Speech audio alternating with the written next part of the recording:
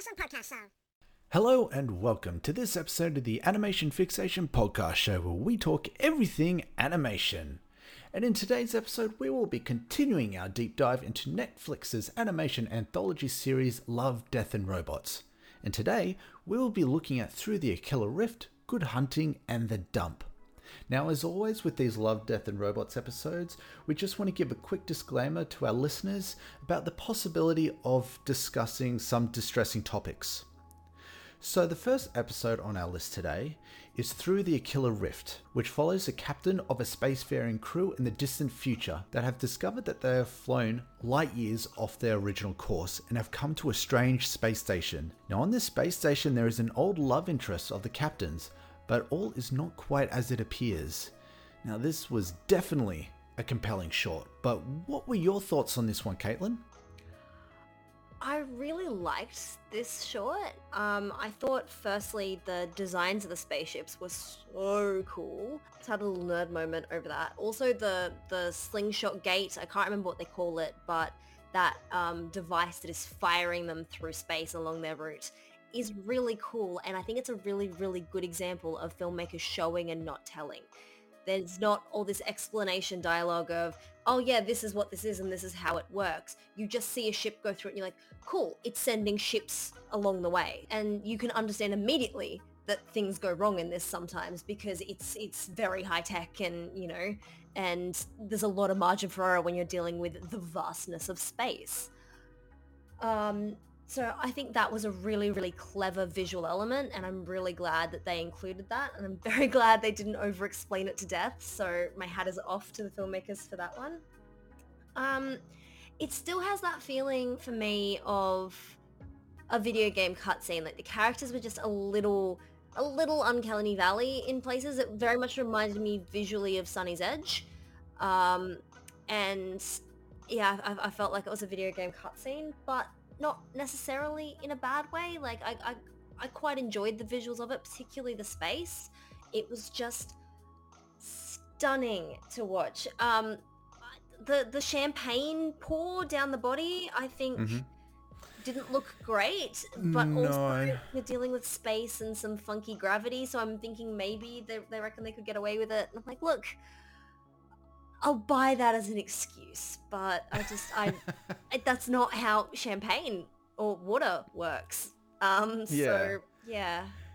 Yeah, look, there's always a risk when you're doing something that's supposed to look hyper-realistic. So this is done very, very realistically. Now, if any single element is off in any way, whether it's the model isn't quite right, the surfacing isn't right, or you know, with the lighting, you're going to notice it straight away, and then you get the uncanny valley. So what threw me off were the characters' faces. Like the skin was done really well, and especially when they have close-ups of the skin, you see the really fine wrinkles, the pores. That they did amazing displacement work on these. They most likely did scans of actual human skin. And that was fantastic.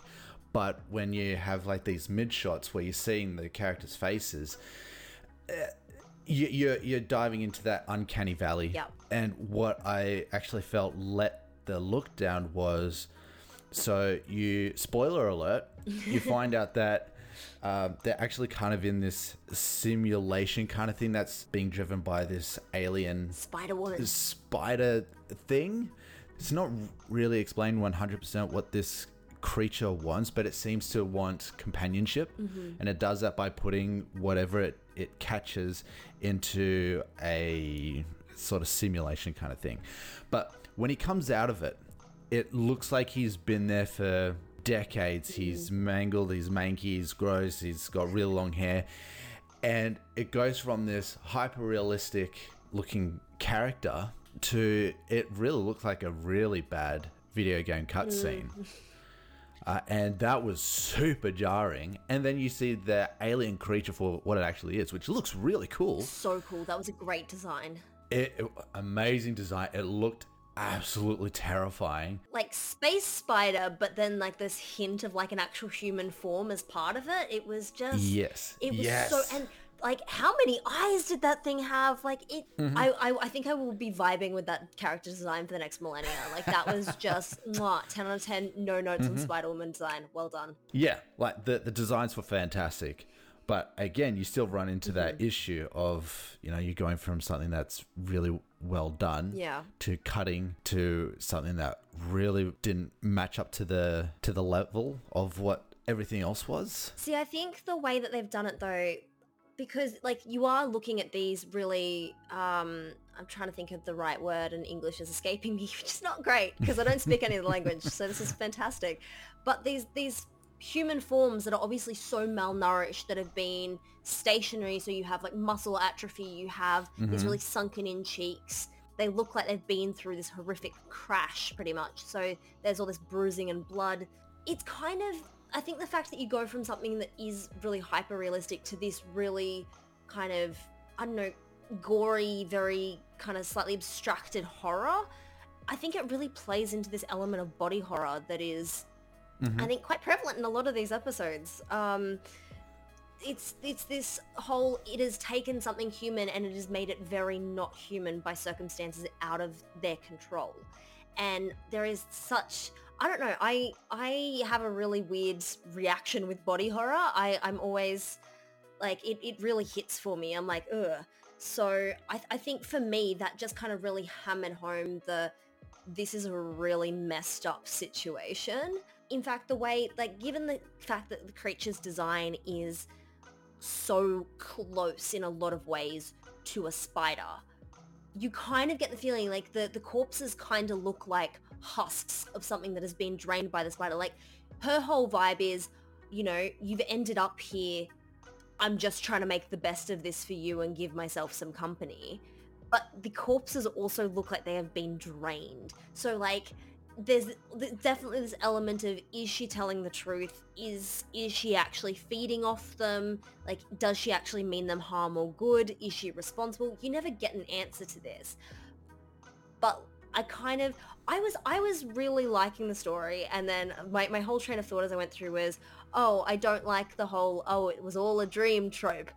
Really liked the plot twist of this crazy Spider-Woman, you know, trying to, you know, give them some kind of good reality. And then that cut back to at the end, it was like, we're just ignoring that. Don't worry about it. Just come back to the nice thing. It's fine. Don't worry about that. And I'm like, yeah, okay, look, I liked the little journey it took me on. I thought it was really, really good.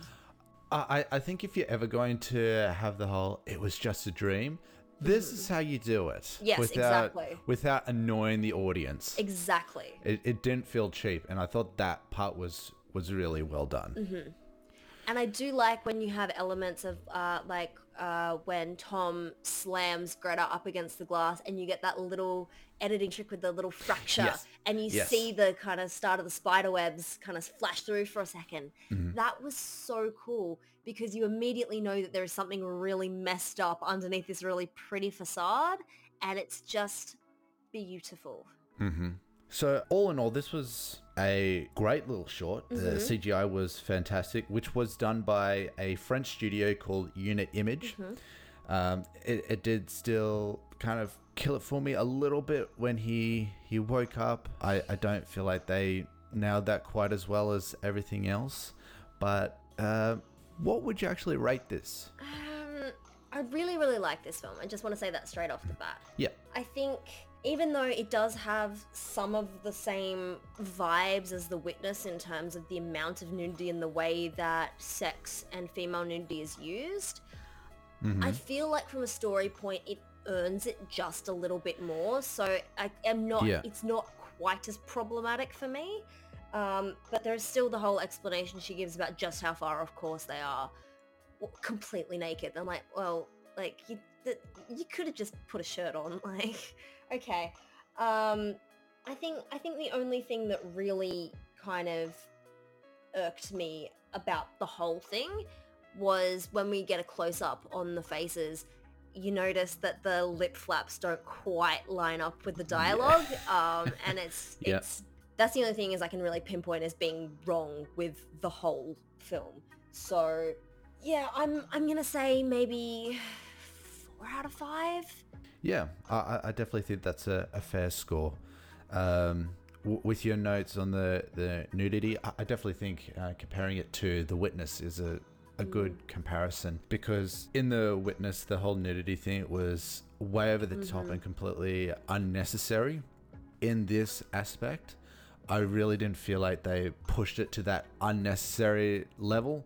It wasn't nearly as distracting. Exactly, yeah. You're definitely right about the characters' faces, and I think elements like that was what really drive you into that whole uncanny valley feeling. But close up, the skin textures were fantastic. The shading work was great. Again, what killed it for me was when he woke up, he looked like it was far more of a video game cutscene than the other scenes. So I found that a little bit jarring. But I also really like this one. I like the twist at the end, and again, that's how you do it was all a dream ending. So I would actually give this, I'm feeling generous today. I'm going to give it a 4.5. Nice one. Yeah. So the next one, Good Hunting, is a very interesting one. So basically, the synopsis is that the son of a spirit hunter forges a bond with a shape-shifting Huli Jing. Please forgive Tim's pronunciation. He's doing his best. Please forgive my pronunciation. I'm going to do my best.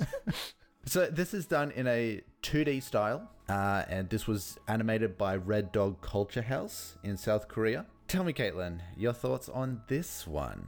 I have a lot of them, and I'm really yo-yoing on this film quite a lot because it is brilliant. It is absolutely brilliant, and intellectually, I love it, but it doesn't leave me with a good feeling. And to be clear, the film doesn't owe me that. So this is definitely the main one where we have to give these content warnings, because this film does have sexual assault, body horror, and a fair few other things going on in there. Those are probably the main ones that I'm going to talk about. I think the way that nudity is used in this is a little more like The Witness, but it does then have that story-driven point of men telling us the story of the ownership of women and the British ownership of China and Hong Kong at the time, and the way that people were not viewed as people and as objects. So this is very much an alternative history. So focusing on this period of British invasion of Hong Kong and China, but then we take a step into a more industrialized automaton sort of era, which is quite cool. I really liked that direction that things took, but yeah, this film doesn't owe me to feel good about it, because it is telling a story that is at its heart kind of icky. At its heart, this is actually a rape revenge film, because this is about, this Hu Jing, who, because of the industrialization of China and Hong Kong, is losing her ability to transform back into a fox. And she's then working as a prostitute. She's used by all of these men to the point that one of her clients forcibly transforms her into a cyborg, essentially. And she then uses that trauma and uses that body horror to transform herself back into a fox and become a protector of the Chinese people, and a protector particularly of women from these English men who think they own them. And I think that was a really, really great story point. But again, just everything in this feels just slightly icky to me. Like the fact that, I think it would still be impactful to have her kind of telling the story of being drugged and waking up as an automaton, as a cyborg, but to show her waking up midway through having her legs cut off, like that was intense. Like that honestly turned my stomach. It broke my heart. So yeah, like content wise in this, I'm really yo-yoing, because I think it is a really good story, and I think it is a really powerful story, but it's not one of those stories that will ever leave you with a good feeling. And again, it doesn't owe me that. So I don't think it wants to leave you with a good feeling, because it wants you to be put into that mindset of this Jing, and you want her to get her revenge. And showing her go through that trauma, you want her to get that revenge. And when she is able to finally become her true self and become this fox, which, by the way, love the design. I thought the transformation was So amazing. good. So cool. Yes. You feel so satisfied when she's able to enact her revenge on these people that have done this to her. It really aids in that satisfaction for her. And it wouldn't be nearly as strong if it was simply she falls asleep and then wakes up as a cyborg. I know. I understand where you're coming from, though. And I do feel that it's intentional. It doesn't want you to feel comfortable. Yeah, it's and it does a very good job of that. But moving away a little bit from the story elements of this, the visual elements of this are just stunning. Like, it is that mix of 2D and 3D animation. It's got this beautiful, like, on all of these characters that are supposed to be these, like, you know, romantic and sexual ideals. You've got this gorgeous rim lighting from the moon, and it's just the chef's lighting kiss was perfect. The lighting was amazing in this. Really well done. It looks like one of those slightly older Studio Ghibli films or Miyazaki films. It just looks so beautiful. It's got that real anime vibe. I really, really like it. But by the same token, it gave me massive flashbacks to Crouching Tiger, Hidden Dragon because of that massive waifu style battle scene right at the beginning. And because it's all animated, you get this gorgeous floaty animation, and it just works so perfectly. And I was in love with that scene straight out the gate.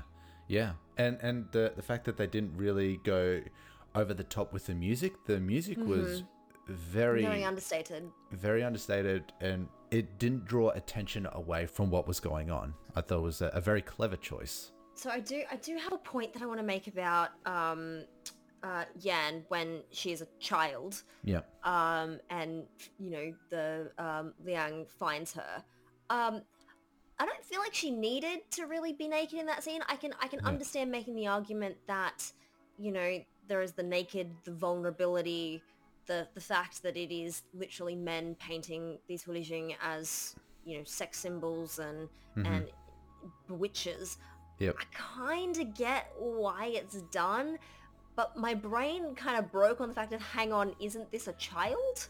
Yeah, that bit was a little bit jarring. I think they could have gotten away with keeping her in kind of like a midway form where she's part fox, part human. Yeah, but she went too far human, I think. Yeah, it was kind of jarring. It's like, hang on, this is like a pup. This is a young child. Yeah, it did kind of give you that uncomfortable feeling. Yeah, I did end up looking it up because I found it fascinating. And I like mythology. So apparently Hulijing, typically, like, the spirits, they're trying to gain some form of ascendance, and they apparently the human form is a form of ascendance. I feel like it's very human-centric, but sure.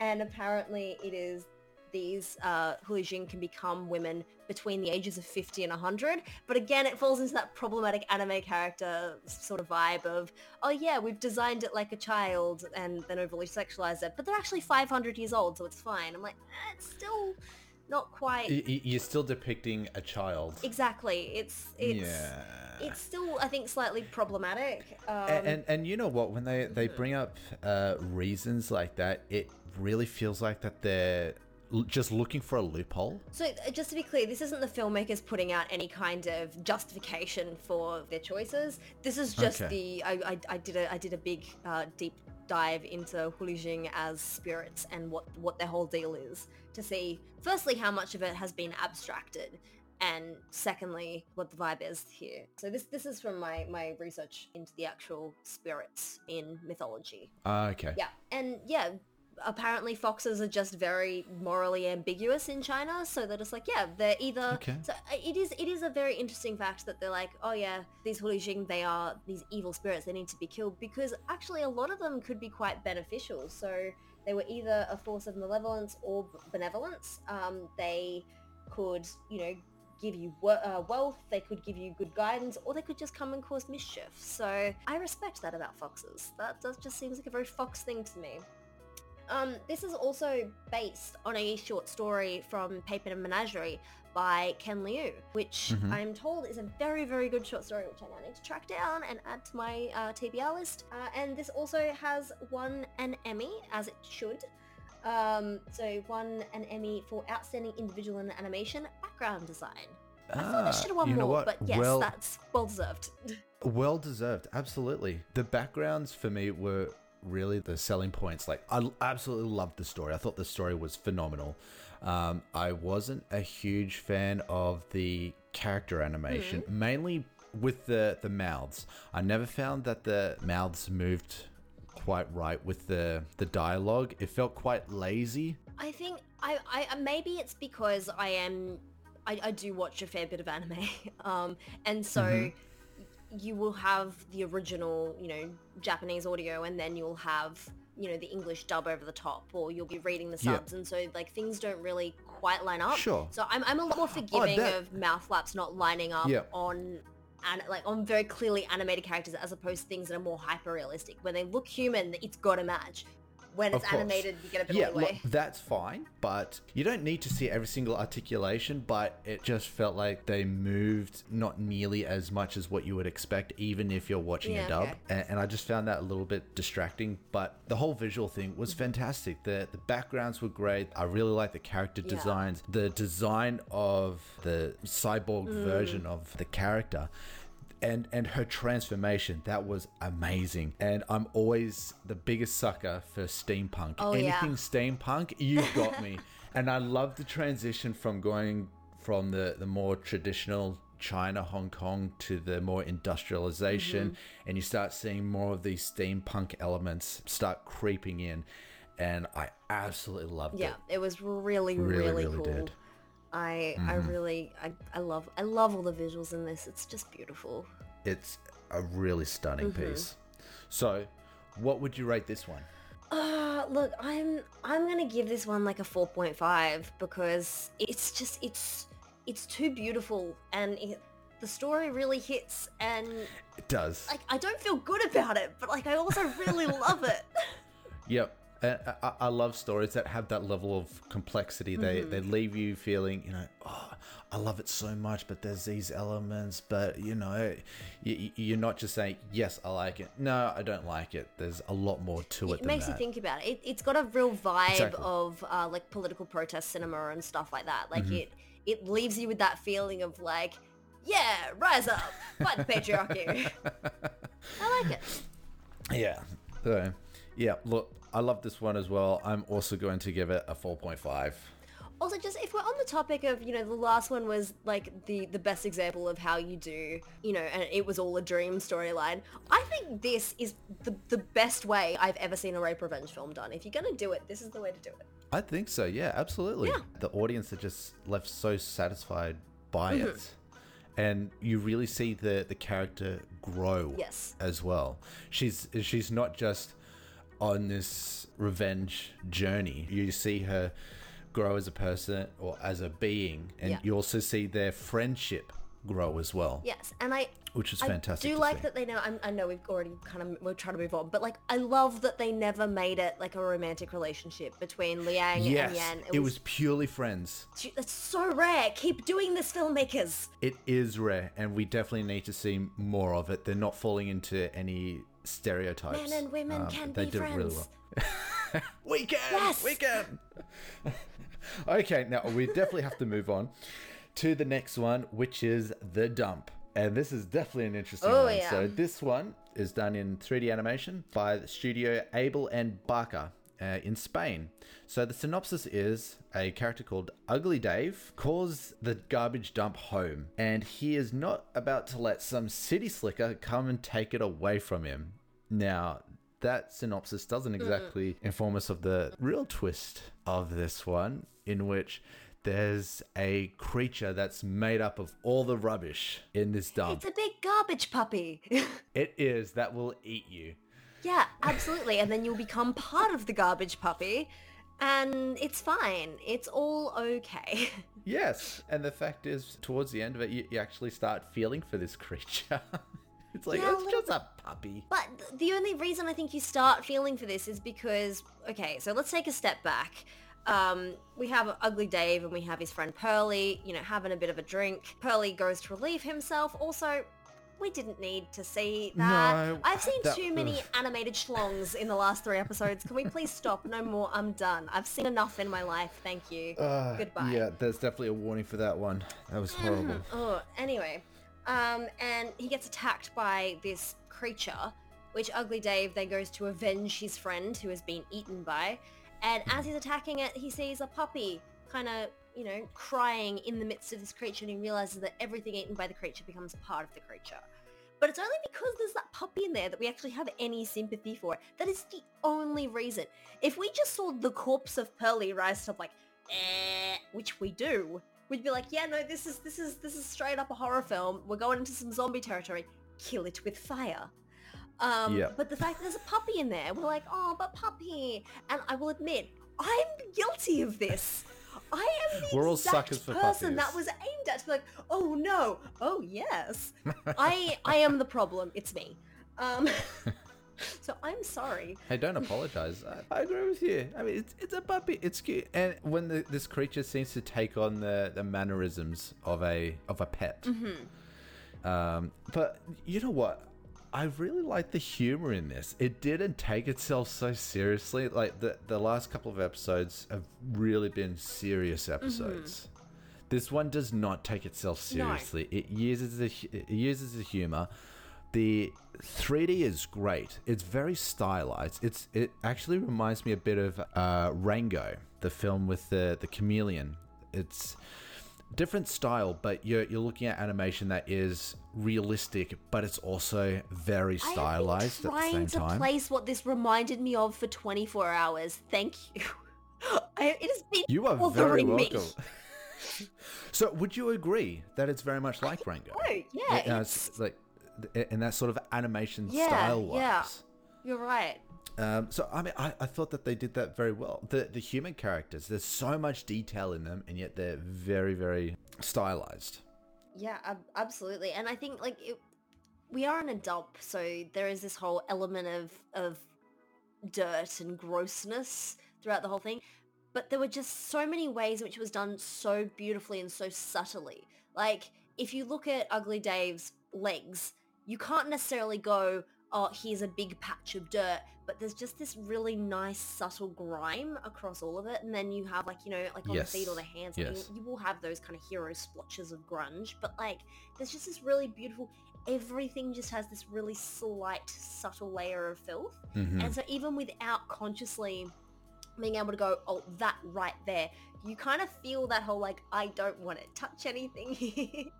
I kind of felt a little bit for the inspector being like, I feel like I'm going into shock just sitting here. I'm like, me too, friend. Me too. He was still not a nice person, but I felt that. Yeah. And it definitely felt like a lot of the grime didn't just come from the textures. The materials that they use as well really help emphasize that feeling of that layer of grime across everything, mixed with the layer of sweat as well from these characters. It did kind of make you feel a little bit dirty and unclean. It was like, I need to wash my hands after watching this. Yeah. And the animation style as well, it's a bit more exaggerated. Yeah. Which goes really well with the stylization of the characters, which actually I think would have made it uncomfortable to watch if you're seeing these stylized characters moving very realistically. Now, I'm not saying that they're animated in a cartoon way, but there's just a little bit more exaggeration, just a touch more squash and stretch than what you would see in real life. And that was really nice to see. Yeah, it worked really well, I think, in for this story, and I think it worked really well for the style they were going for. So yeah, absolutely. They did a great job on that. Was there anything in this one that you didn't like? I mean, apart from the schlong. Apart from that, I've just, seen too much. I think just like you were saying about the humor, you kind of the humor was really landing for you.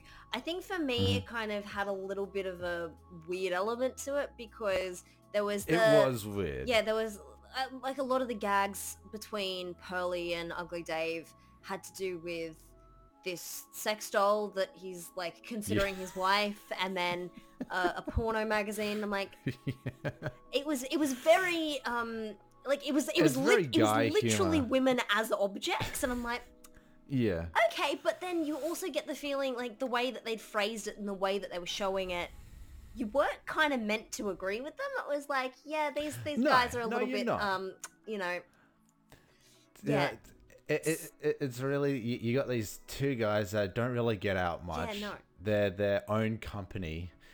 You kind of expect that from guys that just live in a dump. Exactly. Like it feels very expected, and so you're like, yeah, okay, like I don't know. So that's probably like I did laugh at it. That's the problem as well. I'm like, I feel like I shouldn't laugh at this. Yeah, you had a guilty laugh. Oh, okay, yeah. Look, I see where this is going. I know what's happening.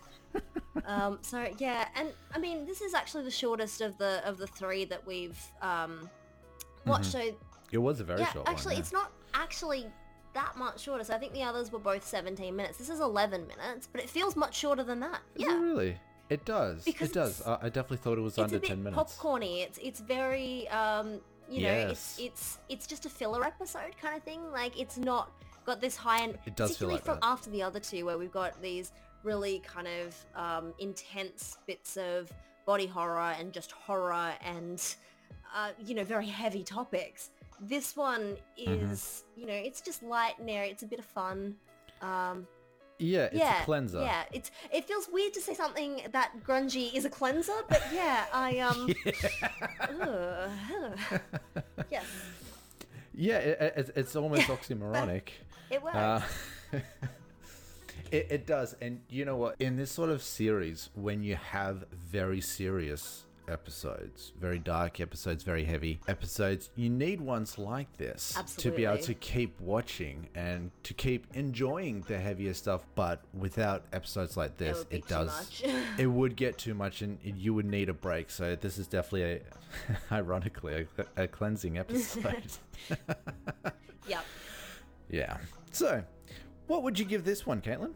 I mean, well, yes, I do appreciate having the cleanser episode. I think when you come off the back of two really strong episodes like Beyond the Killer Rift and Good Hunting, where I think this one kind of, for me, fell just a little bit flat because it doesn't take me anywhere or make me feel anything really other than a little bit lighthearted. So, look, I'm probably going to give it a 3 out of 5. Okay. Yeah, look, I completely agree. It was a fun one, but you just left, you know, yeah, that was fun. There's no real connection with any of the characters.